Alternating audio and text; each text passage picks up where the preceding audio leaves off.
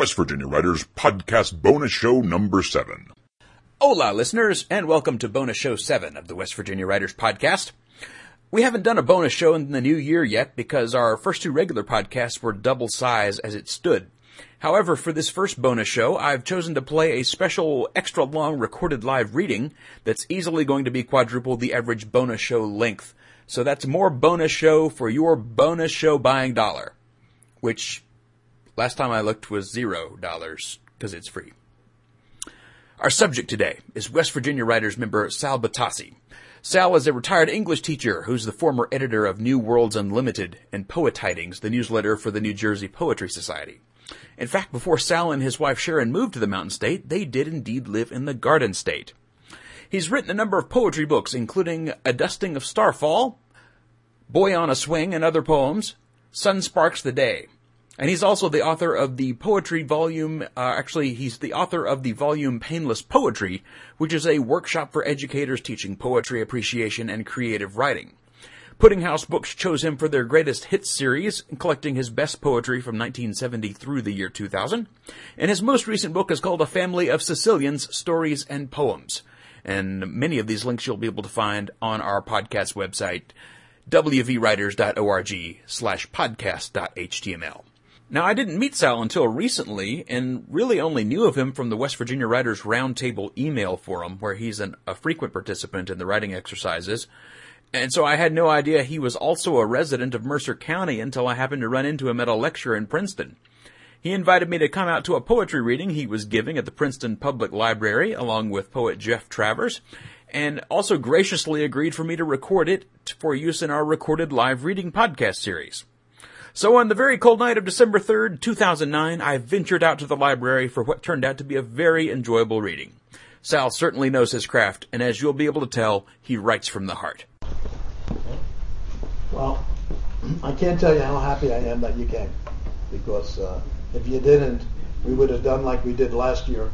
Remember, Sharon? Mm-hmm. We walked in and there was nobody here. So I've been known to read to my wife poetry, but there's no need to come to a library and do it. I can do it at home. You know?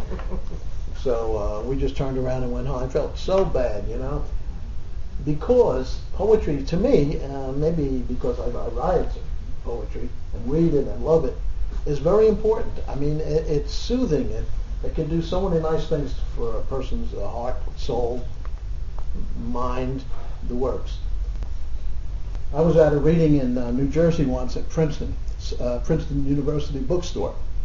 And when I got done, a lady ran up to me. She was in tears. She said, "That poem you read," I read about 10 of them, She said, "The one about," and I said, "Yes." And she said, "After you read that poem, I knew what I wanted what my decision would be in my life." And I'm thinking, hey, wait a minute now. The poem had nothing to do with decisions, had nothing to do with people necessarily making a choice.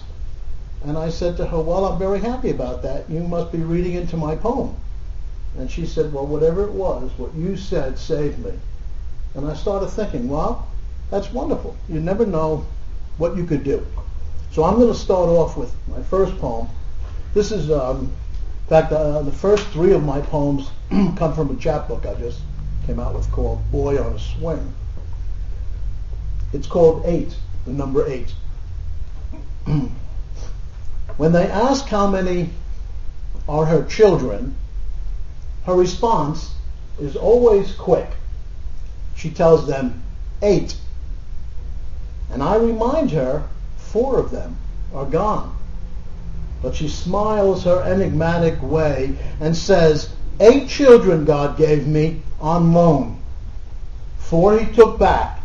4 are with me still. "But Ma," I said, "how many children do you have?" She points her trembling finger in my face, repeats in a weak voice, not much louder than before, 8! 8! He gave me 8! And one sweet day all 8 of you will reunite in God's good heaven. I have 8, not 4 or 5 or 6 or even 7. Then she closes her eyes, wearied of it all, and rests. I am the 4th child. We are 8. The next one's called Keep It, It's Yours. It's a bit of, a lot of this chapbook is autobiographical about my life. And I'm really sorry because I put a poem in there to explain this in the chapbook about my grandfather who finally quit drinking. And I go through this whole thing, and the reviewer, one of the reviewers of the book said how wonderful it was that all of my poems were true. But I never had a grandfather that, you know what I mean? But I just wrote that poem and thought it fit. So, but this is called Keep It, It's Yours. First, Uncle Joe laughed at my story. Then he took something from his pocket and dropped it in mine, with that knitted eyebrow look of his that said, "It's yours. Keep it and buy yourself something." And for the rest of the visit, he talked his Sicilian about how they all could use a little financial help, and then to handle the dying economy. He reminded us about being laid off from jobs, wishing they could send to Italy some packages of clothing and food. And all the while I'm thinking, what did he drop in my pocket? What can I buy with it? Is it a Franklin $50? I tortured myself not touching it, waiting till we were back home. But on the subway to Brooklyn, I couldn't wait. So I fished it out of my pocket. A silver dollar that could have bought popcorn and candy and movies at the Rainbow Theater. A silver coin still shiny and bright 60 years later. The 1890 Liberty Lady sits in a ring box I taped shut because spending it would make the thrill disappear. That long ago day would vanish like a Glenn Ford movie, like the last kernel of popcorn, those M&Ms melting in my mouth. This is a little bit on the humorous, because I don't believe that poets should just write about dying and gloom, although my wife says most of my poems are just that way. I try to mix them, and this one's called Treasure Beyond Gold. I never lived the upscale life. My wallet's anorexic. If marriage meant I pay my wife, my lack of funds would wreck it. I've saved my dreams on layaway, but they're still out there waiting. Unless I win the lottery, I guess they'll go on laying. Now you might think this poor boy is blue, whose bottom line is red. But think again, one thing is true. Sharon loves me. Enough said.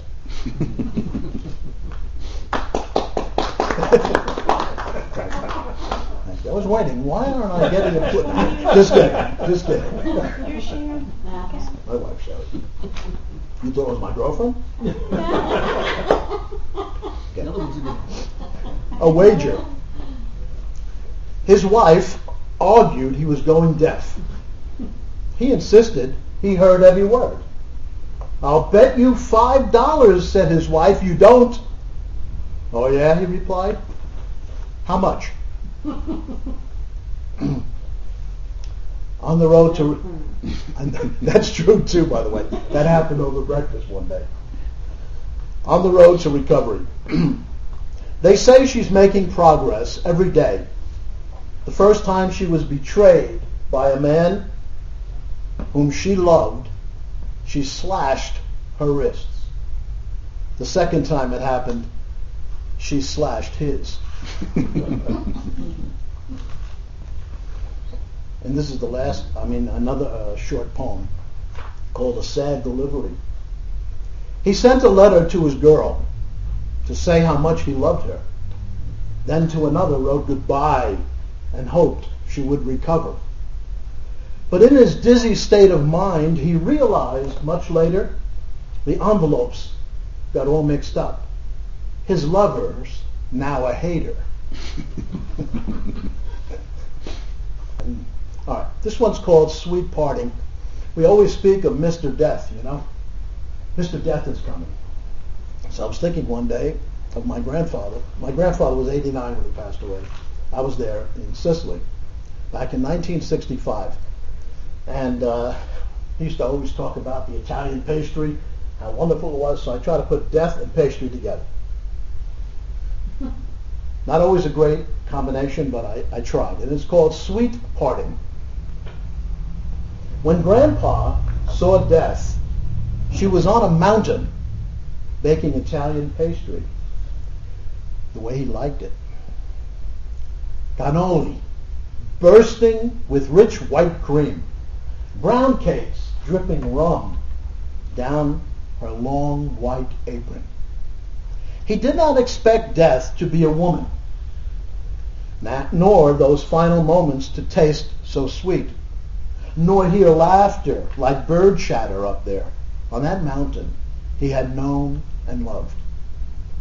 Grandpa had braced himself for Signor Death, imagining this angry old man, skinless, all bones, a sickle in his fist, ready to cut down a life. Not in a baker's cap and apron, but black hood and robe. Instead, he found a beauty about Death. Shades of rose blooming in her cheeks, and her eyes twinkling skylights. In her company, handing ingredients as she summoned them, were those departed souls Grandpa loved and lost. More sugar, his wife Anna says to Death. And more butter now, says his brother John. No, it needs another egg, says his sister Giuseppina. But Death is a woman used to having her own way. Everything is fine now, she says. He sees Death before his eyes. Daughter-in-law Rosalia reports from Death's bedside. But she cannot know what fills Grandpa's eyes with tears of joy, not fear. She cannot smell the pastry baking without fire. Grandpa, in his dying, smiles at Death, smiles at the Blessed Mother who dusts flour from her blue dress, and at St. Anthony feeding flakes of cannoli to the baby Jesus nestled in his arms. May I leave now, asks Grandpa, and all around his bed we place our hands upon him as if to keep him with us, as if to keep his soul from floating free of us towards heaven. It is his last breath that fills the empty spaces in the room. Walking again now, he calls Anna, then Signora Death. No one sees the woman feed him. No one sees them take him by the hands and direct him towards the light. Finally, Rosalia breaks the deathly silence with her tears. When we were children, we probably remember the Roses Are Red, Violets Are Blue poems. This one's simply called Roses Are Red. Their petals soaked in flower blood, because when they first bloomed in the first garden, that first week, they stood in stemmed rows, asking God, the gardener, to give them beating hearts, so they would know life's painful sacrifice enough to shed blood when these hearts would sometimes break. Just as he had kindly given them the dew of tears to shed each morning, as sadly they would long for the brightness of the dawn. Beating hearts to pump blood that could be shed. This is what these roses asked. And God, the gardener, was moved by their flower prayer. But he wanted them at least at least they be spared what pain would come when Eden was no more. So he compromised and soaked their white petals in the blood of his own son that would be shed somewhere in time.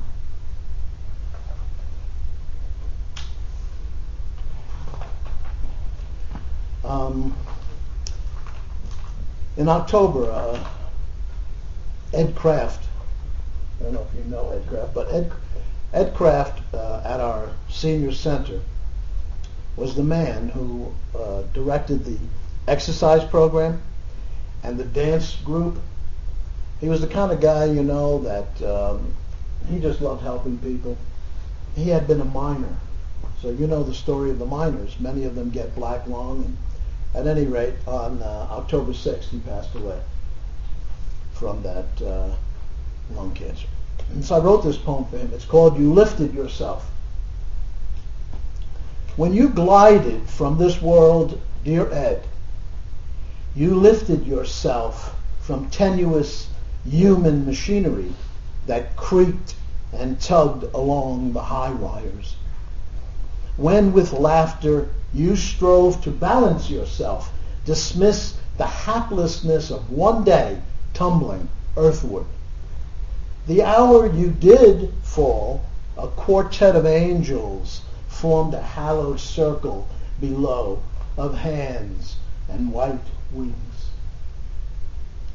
A supernatural net caught your soul, fluttering down from a life grown too precarious. Then with your new companions, emissaries from the God of light, without breath, without heartbeat, you glided on a cloud from this world to paradise in the next, where neither sorrow nor tomorrow could threaten to silence your laughter or slow the tempo of your dancing feet.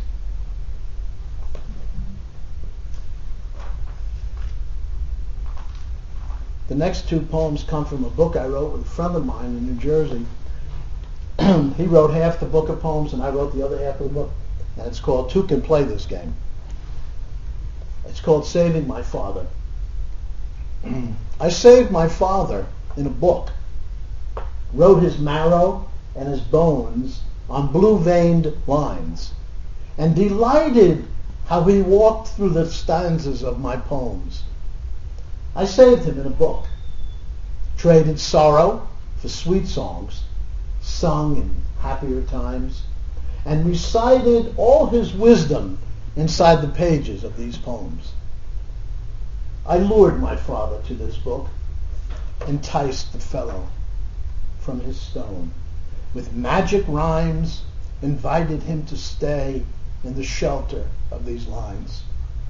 I saved him in a book, in the comfort of these poems, in the heartbeat of my verse, in the cadence of these words, in his dance across the pages, where he lives forever, ageless. I saved my papa in this book. And if my mother were here, she'd say, "What's the matter? No poem for me?" So I have a poem for my mother. My father's gone 22 years, but my mother is 95. Still going. I wish I could say still going strong, but the gift he gave. When God looked out at the world he made and saw how his creatures had forgotten his gift of creation, when God saw the world rich in poverty, ruined by war, filled with those empty of love, and when God heard the hungry children crying, tricked, abandoned in the streets, when God thought of me, my brothers and my sisters, not yet born into that unsafe world, he created our mother.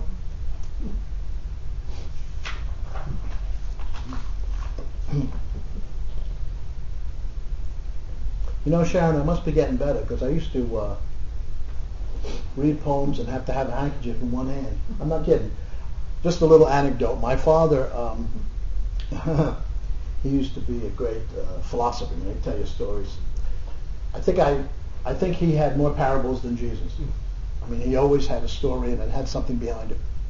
But anyway, if he told the story, he would prolong the story, and he'd always have in his back pocket this white. And if you made him laugh, he would laugh like this, which meant truce, because he couldn't keep laughing. You know, it was just. And I used to say to him, "Pop, you're a little old to be crying," because I was 15, 14. And he said, "I never cried when I was a boy. So I'm making up for it now."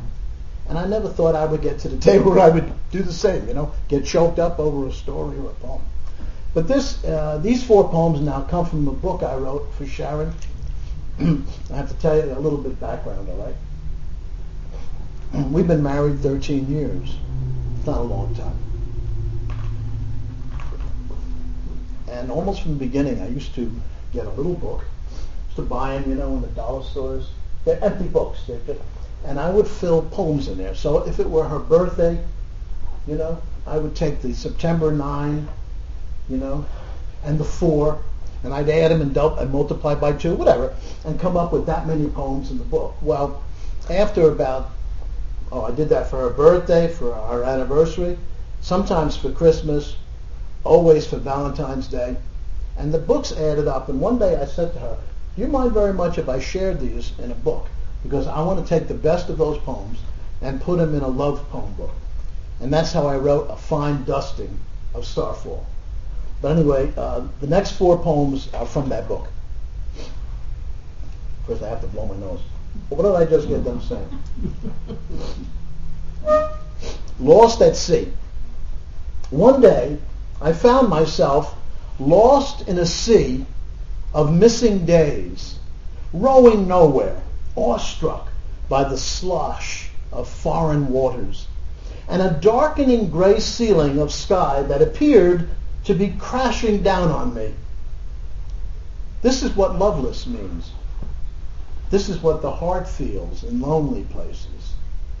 This is the reason tears flow from the well of painful memory, why minds creak past laughter in familiar rooms. Then you found me, lost on that tumultuous sea, waving my oar skyward, crying for deliverance. You suddenly appeared, an angel, wingless, heart full of grace, wordless without guile, the restoration sculptor of a heart tarnished by false love's deceit.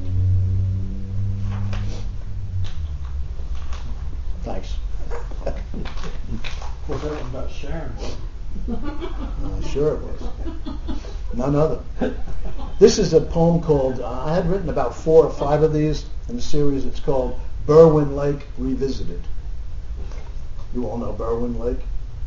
It's in McDowell County. It's a beautiful lake.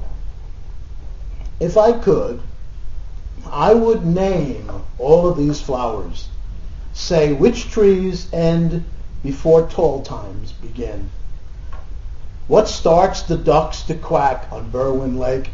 Be privy to the secrets insects tell, and ride within an empty cellophane bag that sails its crinkled shape upon the lake.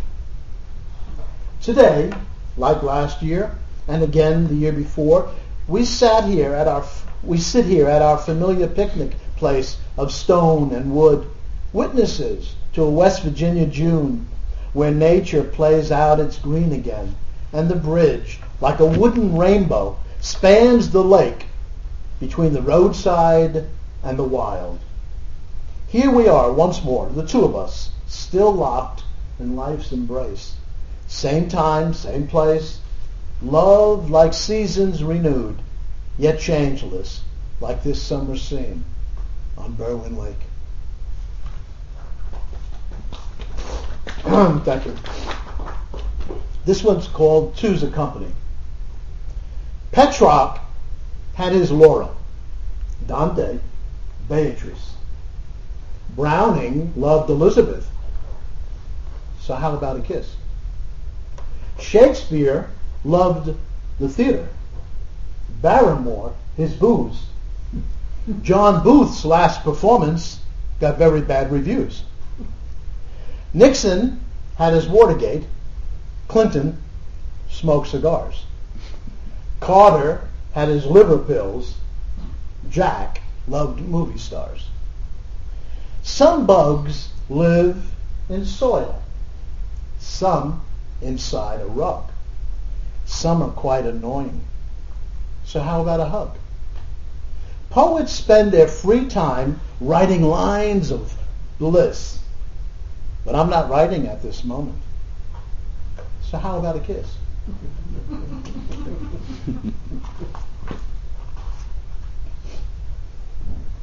This is called the me singing rock and roll. Sharon's laughing because she knows I can't sing. She says, you sing like Bob Hope's brother. No hope. The me you saw yesterday, the me you heard singing off key in the morning shower, the me singing rock and roll from the fabulous 50s, the me who once carried a lucky ace comb for the dark pompadour I wore, like Jimmy Clanton, whom you say you never heard of, the me you claim never talks in my sleep, the me who wore a coat of black leather, the me who still looks for my father down dark, lonely streets, the me who catalogs dreams of fat and lean years, the me on the ferry backs of runaway squirrels, the me leaning over the Arno River Bridge, the me in a sun ray in the crack of a door, clumsily groping for time, the me making faces in distorted funhouse mirrors, in Sunday morning puddles, in the windows of strangers, in magic lamps rubbed the wrong way. The me you saw chasing shadows of skyscrapers high as moonlight, the me of the now and the before, the me of never again, the me and the me, and the me you saw touching the granite of graves, the me peeling moments like dead layers of skin, the me who I am, who I've been, will one day become, the me you say totters like a weather-vane rooster, flapping my arms as if I had wings, the me on the roof slant, reaching for heaven, the me on the roof slant, loved by an angel.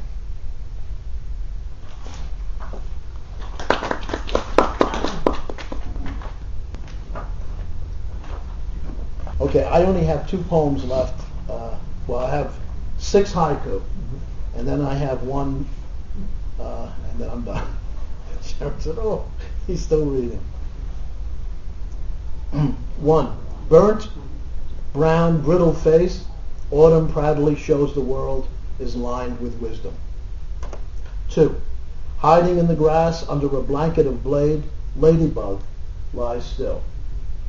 3, under Jesus' cross, robins wear a blood-red breast, a love's reminder.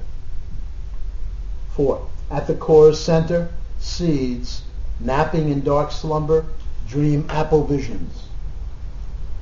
5, shamed, trembling oak tree, slave of the harsh tempest wind, captive of winter. And the last one, the upside to fall is the amnesia of trees. They forget leaves die. And this one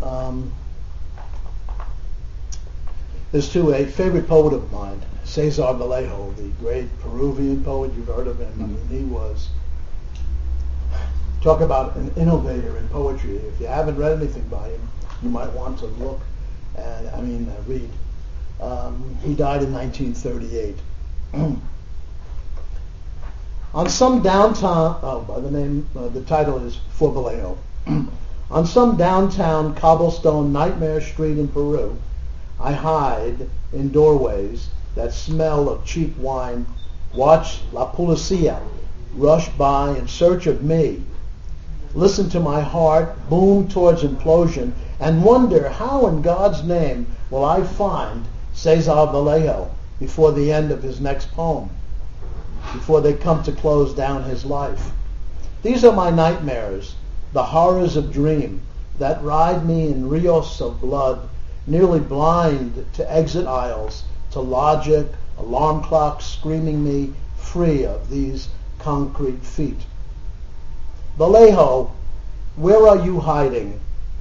Cesar, if you can hear me thinking, trembling, do not call out, but let the litany of your poems rattle off mute lips like monks at Matin, repentant lovers, the condemned. I have come a long distance to track you down in the past of your time, hide you in the crook of my shirted arm, and let Dios grow wings for us, sail us to the future, a safe house in Brooklyn, a room with a bath, a place you can write.